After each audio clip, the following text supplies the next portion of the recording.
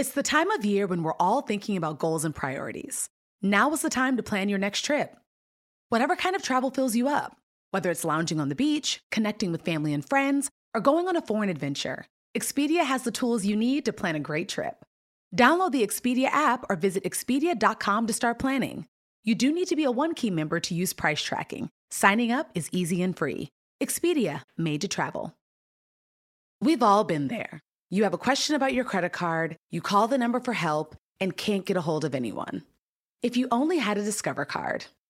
With 24/7 US-based live customer service from Discover, everyone has the option to talk to a real person anytime, day or night. Yep, you heard that right, a real person. Get the customer service you deserve with Discover. Limitations apply. See terms at discover.com/creditcard. I'm Oprah Winfrey. Welcome to Super Soul Conversations, the podcast. I believe that one of the most valuable gifts you can give yourself is time. Taking time to be more fully present. Your journey to become more inspired and connected to the deeper world around us starts right now. For over 35 years, she's inspired millions around the world with her teachings on love, kindness, and compassion. Prolific author, Buddhist nun, and a pioneer of the mindfulness movement, Pema Chodron. We first met in 2014 when we discussed her best-selling spiritual guide, When Things Fall Apart, Hard Advice for Difficult Times. Now, her first book in 7 years, called Welcoming the Unwelcome, Wholehearted Living in a Broken-Hearted World, invites readers to embrace suffering to strengthen resilience. Pema believes that beneath anger, confusion, and fear is a basic goodness that connects us all. Plus, Pema addresses the recent sexual abuse allegations lodged against the Buddhist community. So I'm happy to welcome you, Pema Chodron, to Super Soul Sunday in my garden, in my flower garden. Yeah, it's so beautiful. And it's wonderful that, the last time we spoke about your book, I think it was like 5 years ago, When Things Fall Apart. Yeah. And I had the pleasure of having dinner with you last night, and you were sharing how remarkable it is still that all over the world you get messages from people who have seen or read that book and how it has moved them. How does that make you feel in terms of your Dharma work here on Earth? Well, it makes me feel good. I guess that's the simple answer, because honestly, sometimes people talk to me about their legacy and what they want their legacy to be and things like that. Mm-hmm. I realize I don't really think that way. What I care is about individual lives. And that what I say might impact their lives in such a positive way, particularly because there's so much suffering, and if it actually has alleviated someone's suffering to a certain degree, that's what gives me really deep satisfaction. But what is so interesting? One of my most powerful teachers was Maya Angelou. Right, I know. And one of the things that she said to me when I'd come back from opening my school, and I said, Maya, my school is going to be my greatest legacy. And she said, you have no idea what your legacy will be, because your legacy is every life you touch. Right. It's not about institutions or your name on something, or it's every life you touch. Well, so the same is true for every person who has read When Things Fall Apart, every person who's been moved by something that you had to offer. That is your legacy. That's right. Don't go anywhere. More to come after this short break. No two travelers are exactly alike, and that means no two trips should be either. Texas' vast landscape of cultures, regions, destinations, and activities allow for an infinite number of different travel experiences. Are you a beach person? Well, you'll be having fun under the sun with Texas' 350 miles of coastline. If you're more of a rugged vacation type, there are campgrounds, hiking trails, and state parks galore. And foodies can't get enough of Texas' world-famous barbecue and Tex-Mex. Enjoy live music, visit internationally recognized art museums, and check out thrilling cowboy experiences. And now, Travel Texas offers a one-of-a-kind online trip builder that allows users to generate a custom, visually led trip matched to their unique interests. Visit traveltexas.com/getyourown to get the only trip to Texas that matters, yours. That's traveltexas.com/get-your-own. Did you know that it's Asian American and Pacific Islander Heritage Month? Macy's is highlighting some really cool AAPI-owned brands right now, like Cardon, Kaja, Amelia George, and Hey Meave. Plus, you can help to support college access and student success when you donate online or round up in-store to APIA Scholars. APIA is the nation's leading nonprofit organization devoted to the academic, personal, and professional success of Asian American, Native Hawaiian, and Pacific Islander students. Shop Asian American and Pacific Islander-owned brands at Macy's.com or in-store. The next generation of influential Black voices can be found on NPR's new collection, Black Stories, Black Truths. Black Stories, Black Truths is a celebration of Blackness from NPR. Each of NPR's Black voices are as distinct, varied, and nuanced as the Black experience itself. In the Black Stories, Black Truths collection, you'll hear stories of joy, resilience, empowerment, and creating world-shifting things out of struggle. Every episode is a living account about what it means to be Black today, told from a unique Black perspective. From Bobby Shmurda to The Wire, Michelle Obama to reparations, there's no limit to the range of Black stories, Black truths. Black perspectives haven't always been centered in the telling of America's story. Now they are the story. In NPR's Black Stories, Black Truths, you'll find a collection of some of NPR's best podcast episodes celebrating the Black experience. Stories should never be about us without us. Listen now to Black Stories, Black Truths from NPR, wherever you get podcasts. So now you've written, when I first saw the title, Welcoming the Unwelcome, I went, whoa. What you said last night was, I don't want to welcome I you. don't want to. Well, that's exactly what I felt when I saw. Oh gosh, I don't know if is that a good title? Because I don't want to welcome. So you begin chapter 1. Chapter 1 is titled "Begin with a Broken Heart." Now I have to tell you that is what most of us are trying to avoid is a broken heart. Why do you say start with a broken heart? Well, it has to do with contacting that part of the human life that's vulnerable and tender and that's shared by other people, like empathetic sense of other people's vulnerability and tenderness. And somehow, if you get in touch with the real suffering that there is in the world, that's what I kind of mean by a broken heart or tender heart or a genuine heart. If you get in touch with that, it's like a link with humanity, you know, and that's the healing part, the interconnectedness with other people based on having stood in their shoes or they stood in your shoes or however you want to express it. But so the book talks about how we can strengthen our resilience and stay connected with each other when we really want to withdraw. Right. And I know there was a point where you had some of your students tell you about what happens when they are in confusion, distress, any form of suffering, and what did you learn from that? Mainly the attitude is, this is a whole part of being human, the vulnerable part, the tender part, the part that hurts.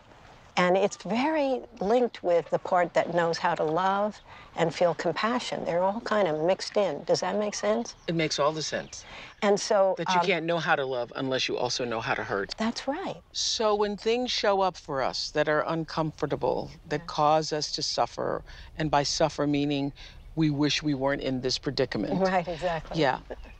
Or cause stress, anxiety, confusion, a sense of hopelessness, where do I go? What's the first thing we should do?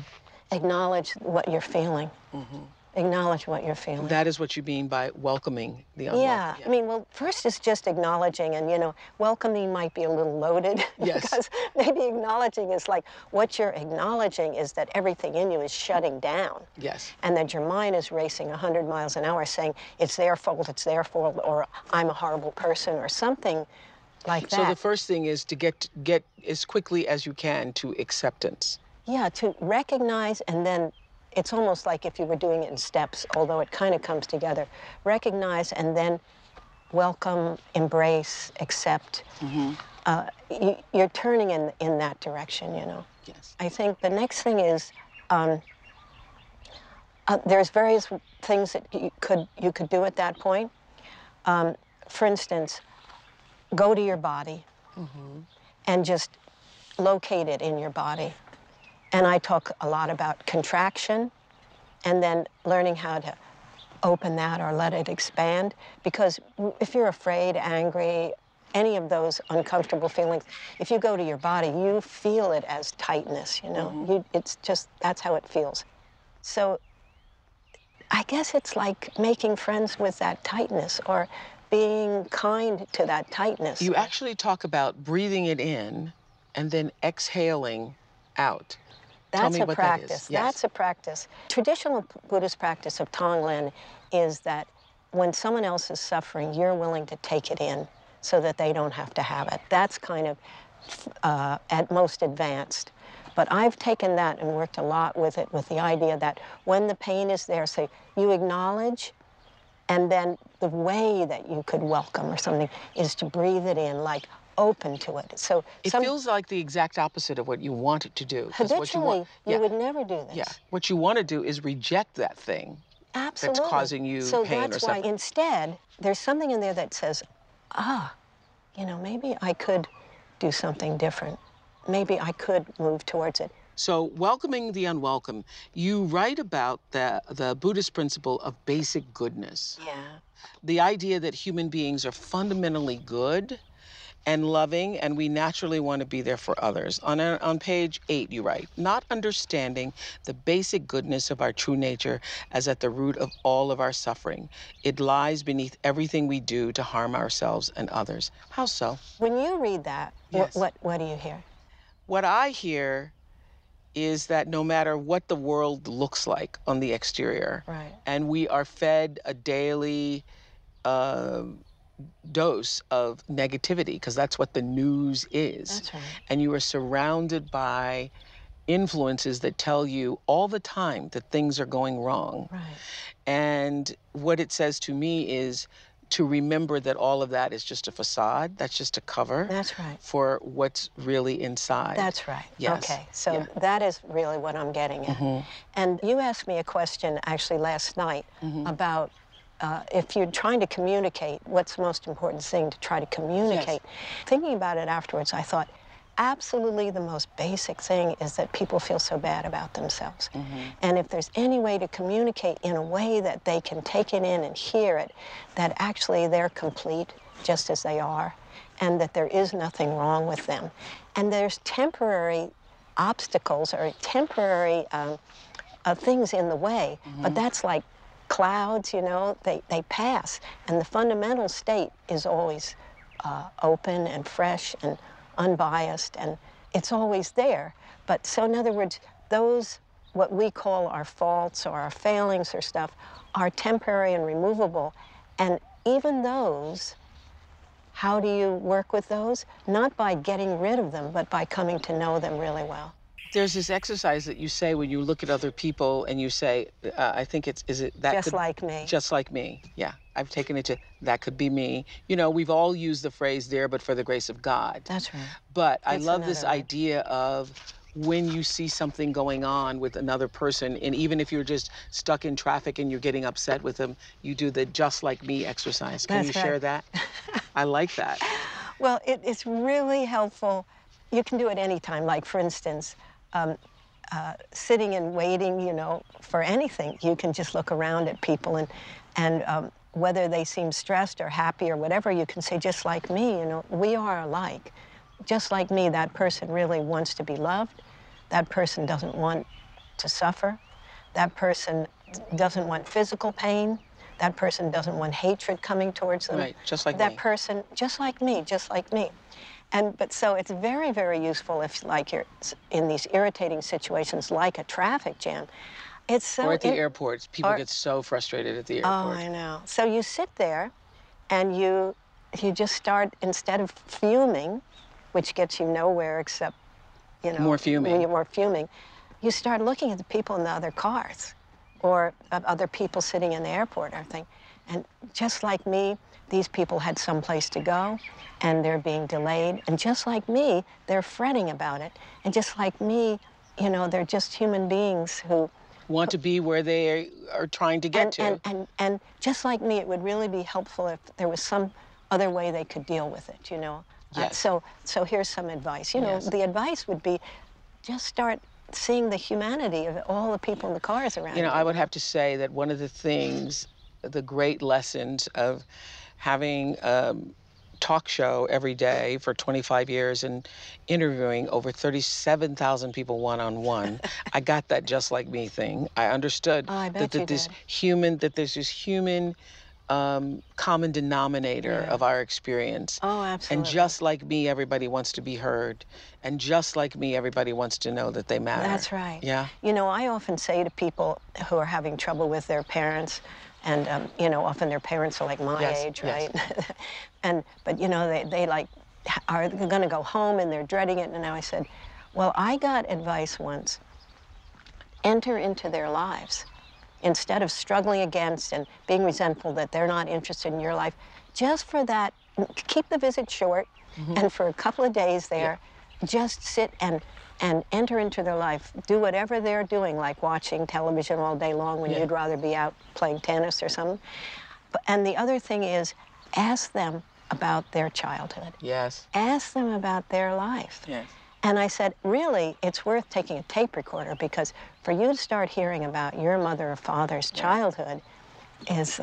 Yeah, I did that with my mother toward the end. I actually, when my mother, we knew that my mother was dying and wouldn't be on Earth much longer and was making her transition, I went back to Milwaukee and I sat in the room. She was in this little room where she watches television, where the temperature was like 87 degrees, and she's watching The Bold and the Beautiful and the Young and the Restless all day long and watching the game show. And I just sat in the room. Yeah.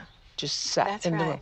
That's right. And sometimes it's enough just to be there. That's right. Yeah. And I had an interesting experience once with my mother, because she retired, she and my father retired to Mexico. But then he died, maybe 6 years before she left Mexico. And so I would go down there, you know, I'd be just dying to get out and walk in the markets and everything. She would stay in her room, all the shades drawn, and again, just watching television. Like, she wasn't in Mexico even, you know. Could have been anywhere. And so my feeling was, so I got this advice, just enter her world. So I went, and as you say, it was so hot in there, and it was so dark. Yeah. So I'm sitting there, and basically I am just so restless and just almost have to tie myself down to just kind of be present, because I want to get out. And after a while, I just started to relax. And after a while, it got kind of interesting, actually. Every once in a while, the door would open and someone would come in, and it'd be like a little vignette of life. Someone would interact with her or bring her something or something, and I'd see her reaction, that person's reaction, then they'd leave, and we'd be back to this sort of status quo of boredom. But after a while, it became like being in a theater show or something, you know, being on stage. And almost like a theater piece. I don't know what to say except that it changed from being dreadful and something I wanted to avoid to something I actually got into That's it with right. her. You became present enough to actually Transcend my resistance. This episode is brought to you by PNC Bank. Some things should be boring, like banking. Boring is safe and reliable. You don't want your bank to be entertaining. Entertaining is for podcasts with inspiring celebrity guests, not banks. PNC Bank strives to be boring with your money, so you can be happily fulfilled with your life. PNC Bank, brilliantly boring since 1865. Brilliantly boring since 1865 is the service mark of the PNC Financial Services Group, Inc. PNC Bank, National Association, member FDIC. At Delta, we know Mike in 8C prefers reality TV to reality. So we provide more than 1,000 hours of in-flight entertainment. On the next flight, 8C is Mandy, a foodie. So we offer all types of food options. Because at Delta, everyone flies their own way. Delta, keep climbing. So a Buddhist principle we hear about is enlightenment. And I think that enlightenment, I remember when I was doing the Oprah show, that was a part of the mission statement, that we were doing a show to inform, to enlighten as well as entertain. A lot of people get intimidated by that word, enlighten. It's very intimidating, I Yes, think. because it sounds like... It sounds like unattainable. Unattainable. Yeah. Do you think you have attained it? Enlightenment? No, Enlightenment. I would not say I have. Yeah. You would not say you have. I would not. You're helping us welcome the unwelcome. You're helping us get through when things fall apart. I would say that I've moved a long way in my life away from being reactive and stuck and polarizing and feeling that I'm separate from other people. But maybe the term is too grand. If you were to say, have you in your lifetime, are you able to be more present with your own body and mind and with other people and with situations? I'd say absolutely, I'd say absolutely. But I feel I've just started on this adventure and, You do? Yeah, I do. A little old, but just be feeling that way. But I felt this way But don't you think that the ultimate enlightenment, because one of the things, I remember when my life changed immensely when I recognized, first of all, that what I had referred to as God my whole life, was not up in the sky, taking names and watching me like Santa Claus, making a list and checking it twice. Right. I remember that sense of being opened up when I recognized that God was in all, that the force of life, by whatever name you call it, is in all, and that we are all connected. That's right. And that felt kind of enlightening to me. Well, yeah, there's moments. Of awareness and there's of moments enlightenment. I think I mentioned it somewhere in the book, but Buddhism being full of categories and stuff like that. Yes. They say when you have your first enlightenment experience, it has this Buddhist name, first bhumi. Yeah. So then that's just beginning. Right. There are levels and levels and levels. Yes. And actually, people ask me, why did you become a nun, And I say, well, definitely I never would have chosen it as a life thing. Yeah. Being a nun had a lot of real negative associations, but I saw it as devoting my whole life to going deeper, deeper, deeper. What has been your greatest awakening so far, would you say?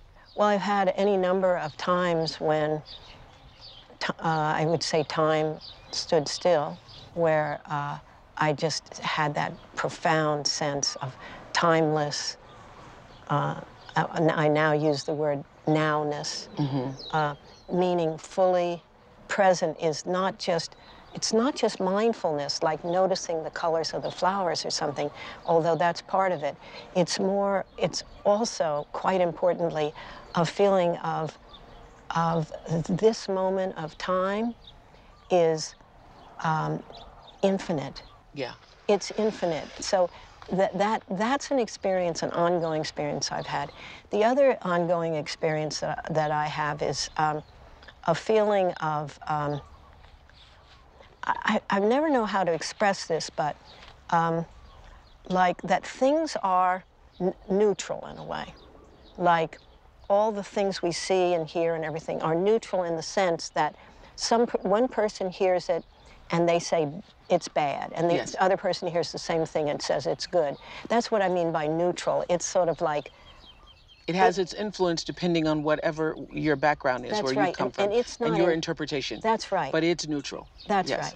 So that was initially a very profound experience because that allows you to hear both sides, actually. It makes it painfully, you can't not hear both sides. And the other thing is that... well, you got to be enlightened to do that. When I first... I'm here to prove your enlightenment to you. I see, all right. But when I first had that insight, I just broke down and cried and cried and cried. And the reason was because I thought everyone is causing themselves and others so much suffering just because they don't understand that. They just don't understand that. So racism, sexism, and all of these things that cause so much pain and suffering all comes from thinking that something that is just neutral is bad or threatening or something like that. So we're talking about one of the great awakenings or life lessons.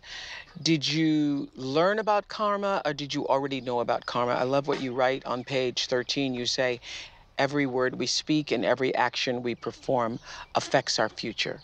I'm going to say that again for the world. Every word we speak and every action we perform affects our future. But where do words and actions come from? They all start from our mind. And when we indulge in resentment or obsession or self-righteous thinking, we create several problems for ourselves. First, we suffer the immediate pain of those thoughts and emotions. Then we often act out in ways that cause ourselves and others harm. Finally, we reinforce a habit that we would be better off without. Such Pretty good. Pretty good. Such awakening, wise, enlightenment I think maybe I'm words. better on paper than in person. Pretty good. Yeah. Well, do you believe that's true? I know it's true. I know it's true. It's actually the third law of motion in physics, I call it. It's for every action, there's an equal and opposite reaction. I mean, it is like physical, scientific law. Every year I take a period of time, usually about 100 days or so, where I go into solitary retreat alone and I just meditate. And How long are you alone? How long? about 100 days. 100 days? So, well, that's 3 months and a half, 3.5 months. It's not like I never see anybody, but I pretty much am alone and not talking. It's my favorite thing to do. I love people, but basically, I love solitude. I love it. Wow. So I had this insight. I was sitting there, and I'd gotten a letter, or I was worried about one of the grandchildren or something, and so I started this little obsession. and one of the things is I've become very aware of what my mind is, what the storyline is that's going on, you know? So I was aware that I was doing that and that it was impacting me. I was kind of tensing up and stuff.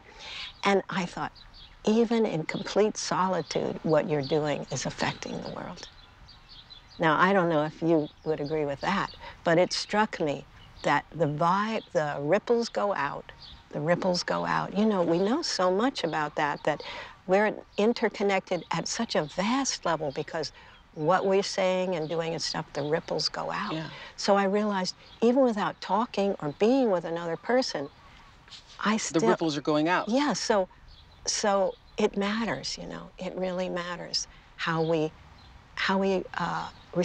respect ourselves, how we're kind to ourselves, and how we really acknowledge that we're causing ourselves suffering by all this obsessing and stuff. And though we can't predict or control what will come up next or how we will feel about it, we can do something about how we react. We can work on how we relate to whatever comes up. That's exactly right. Yeah. We can relate to whatever comes up. And that's where meditation comes in, because you become so much more aware of what you're thinking. You become so much more aware that you're escalating. You know, it's like some kind of awareness begins to dawn. Mostly what happens, I would say, for myself and working with a lot of other people, is what you become aware of is where you're stuck.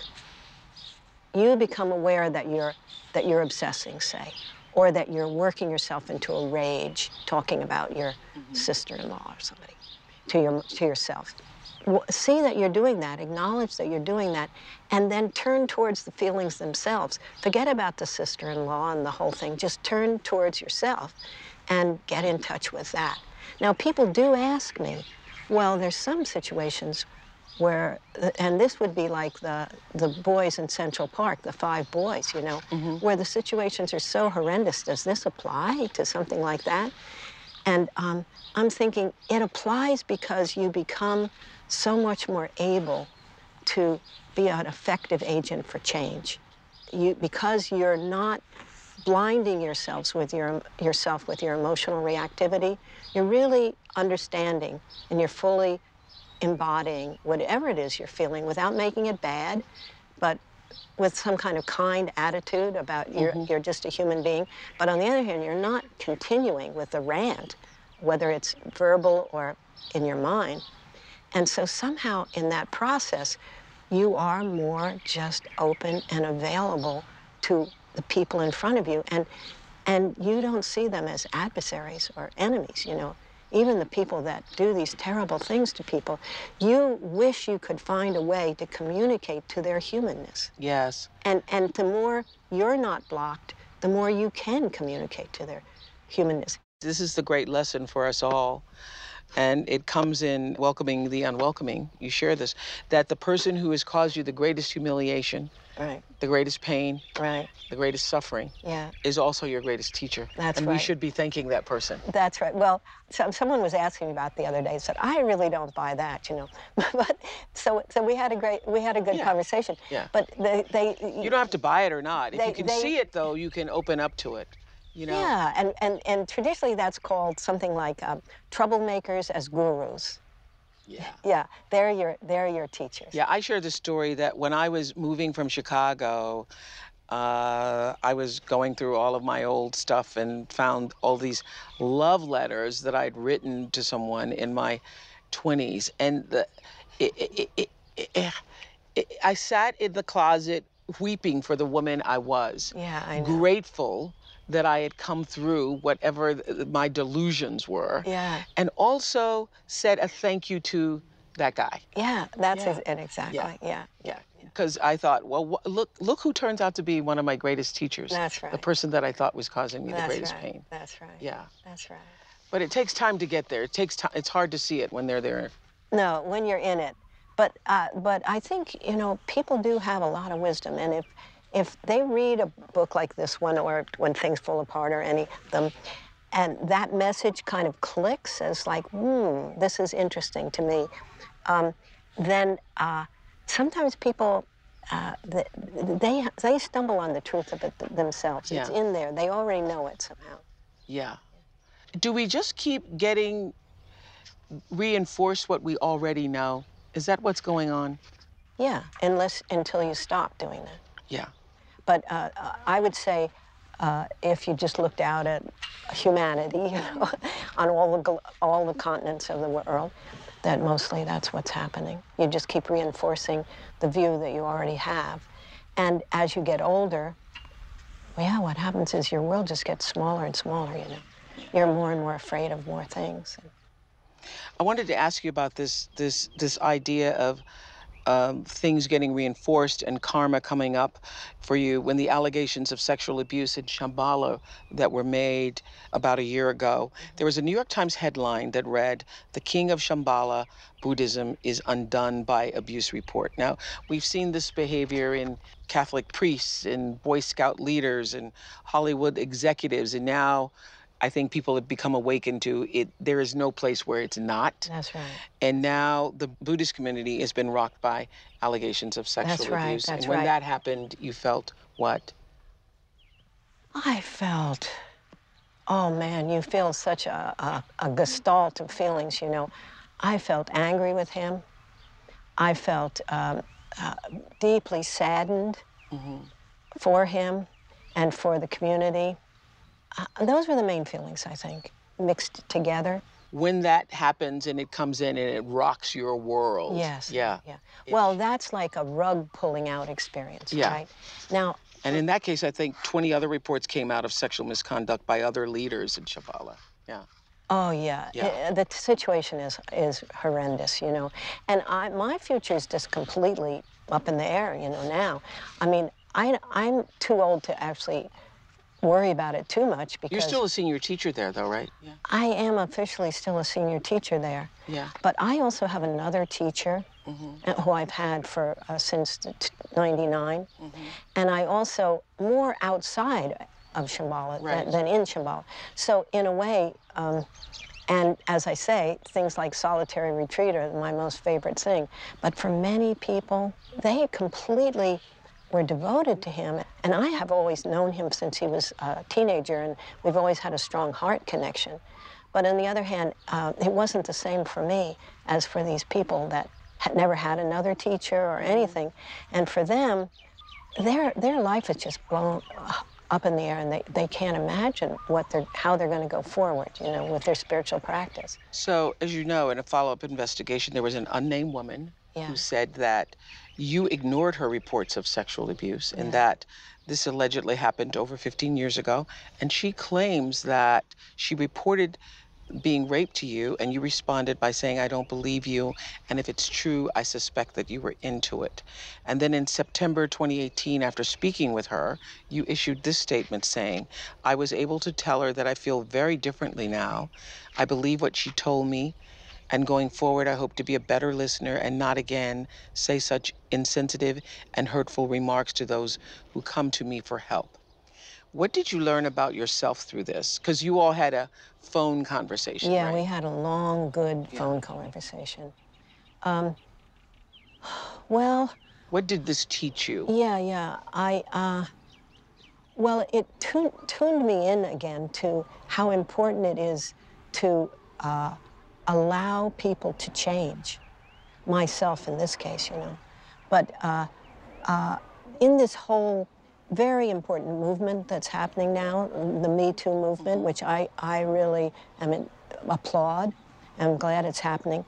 But I think that where it gets problematic for me is when people don't allow for someone to change. They just fix them in their mind as demon, you know, completely bad, like frozen in time, and they don't allow for the fact that someone might learn from this and might change, you know. So for me, that whole thing of that people are not fixed. People are fluid and dynamic and always changing, and you have to help people. So when you had the conversation with the woman who had accused you of not hearing her 15 years ago, what did you say to her? She agreed, first of all, to talk to me, so she knew why I was calling, and I said, I'm calling up to apologize, but first of all, I wonder if there's something you want to say to me. And then she talked for about half an hour, telling me the whole situation again and what had happened to her and how she had come to me and what she had felt like when she left. Did you hear it differently this time? Oh, of course, yeah. Completely differently. And the thing is, it was long enough ago that I don't remember exactly how I heard it then. However, she certainly remembers. And that, to me, was the most important thing, is that she felt heard and that she felt acknowledged, and that I was very grateful she accepted my apology. And did you regret the way she perceived you had handled it before? Oh, for sure. Yeah, I mean, so it was a wake-up call. I thought, oh my goodness, you know, I had kind of a rosy picture of me doing countless interviews with people and then them being the better for it.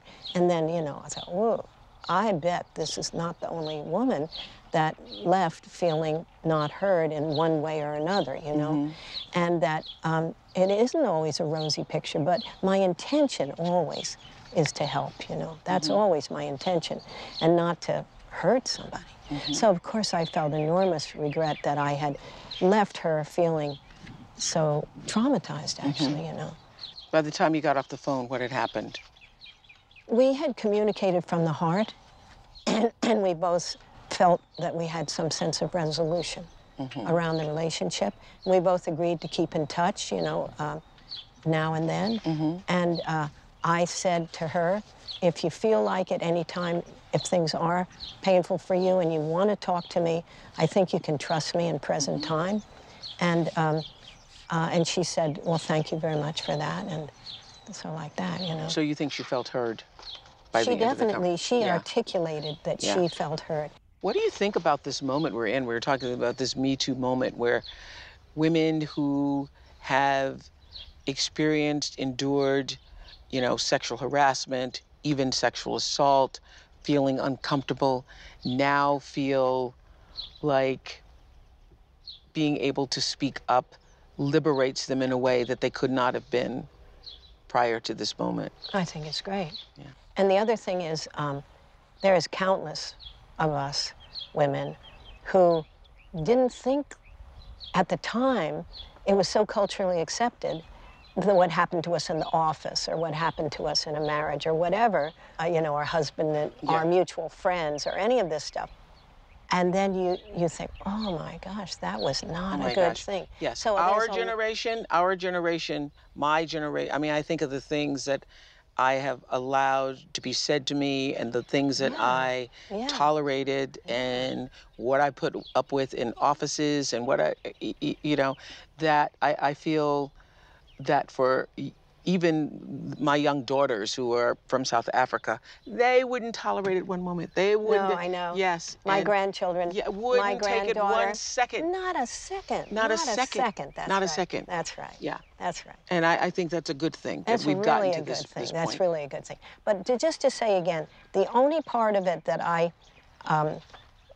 always want to address is when your mind gets frozen and someone becomes like a demon, or like that. Like there's no room to say maybe they'll change, or maybe. But if there's been a criminal act. Yeah. If there's acts have consequences, yes, and if they there has should been have. a criminal act. Oh yeah, that's right. But that doesn't mean that man or woman is permanently has to be like that forever. I mean, that's the problem with the criminal justice system, is that they are just fixed in there for what their crime was, and there's very few prisons actually address trying to help people move along. I think this moves in stages. I've spoken to women who have been assaulted and have just now gained the freedom or the ability actually for themselves to say what has happened. And I've asked this question about when is there room for forgiveness? And several of them have said to me, we're not ready to talk forgiveness yet. We're just getting our voices to be heard. That's true. Yeah. That's true. So just as everything goes in stages, That's grief right. moves in stages, That's right. life That's moves in right. stages. That's right. The stage now, I think, is can we actually be heard? Yeah. Can you hear me? And does what I say matter? That's right. Yeah. I was talking to a woman. So we're not ready to get there. I hear you. Yeah. I hear you. Mm-hmm. That you have to allow. This moment. You have to The be where you declaration, are. yeah. That's right. Mm-hmm. That's right. And it's been a big education for me to realize why, for instance, a woman would allow it to happen again. Yeah. Or why a woman would never have spoken up, or all these things, which I really understand now. So you say the wonderful irony about the spiritual journey is that we find it only leads us to become just as we are. That the exalted state of enlightenment is nothing more than fully knowing ourselves and our world just as we are. In other words, the ultimate fruition of this path is simply to be fully human. And the ultimate benefit we can bring to others is to welcome them, also realize their full humanity just as they are. Yeah. See, that came out of that insight about what I'm saying, that things are neutral. Yeah. That you accept yourself currently, today, just as you are, like fretting or frustrated, or it's by learning to know the clouds. Then you see their transparency, and you realize the sky has always been there. Do you see what I mean by that?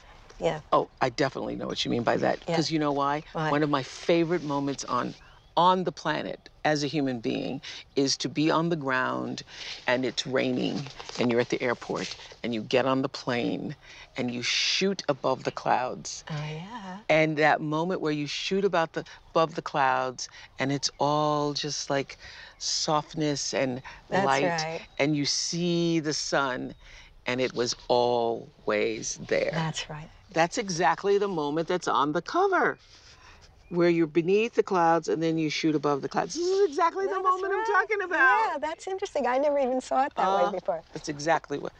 Oh, I love that when that happens. I never saw it that way before. That's exactly the moment I'm talking about. It's great. Now that's a famous analogy in Buddhism, that the sun is always there, and that we say, oh, the sun's not shining today, because we're experiencing ourselves as the sun's not shining. But if you begin to adopt a different way of, like, the sun is always shining, and you can get to it, but not by getting rid of the clouds exactly, but by seeing how ephemeral the clouds are. But anyway, getting to know what blocks it with kindness is magical. And that is what welcoming the unwelcome is all about. That's right. Full circle. Thank you so much. Thank you so much. Thank you so much. I'm Oprah Winfrey, and you've been listening to Super Soul Conversations, the podcast. You can follow Super Soul on Instagram, Twitter, and Facebook. If you haven't yet, go to Apple Podcasts and subscribe, rate, and review this podcast. Join me next week for another Super Soul Conversation. Thank you for listening. At Delta, we know Mike in 8C prefers reality TV to reality. So we provide more than 1,000 hours of in-flight entertainment. On the next flight, 8C is Mandy, a foodie, so we offer all types of food options. Because at Delta, everyone flies their own way. Delta, keep climbing. Life is a highway, and on it there will be many chicken sandwiches. But there's only one McCrispy. So go ahead and hit the turn signal if you know about this juicy gem of a detour.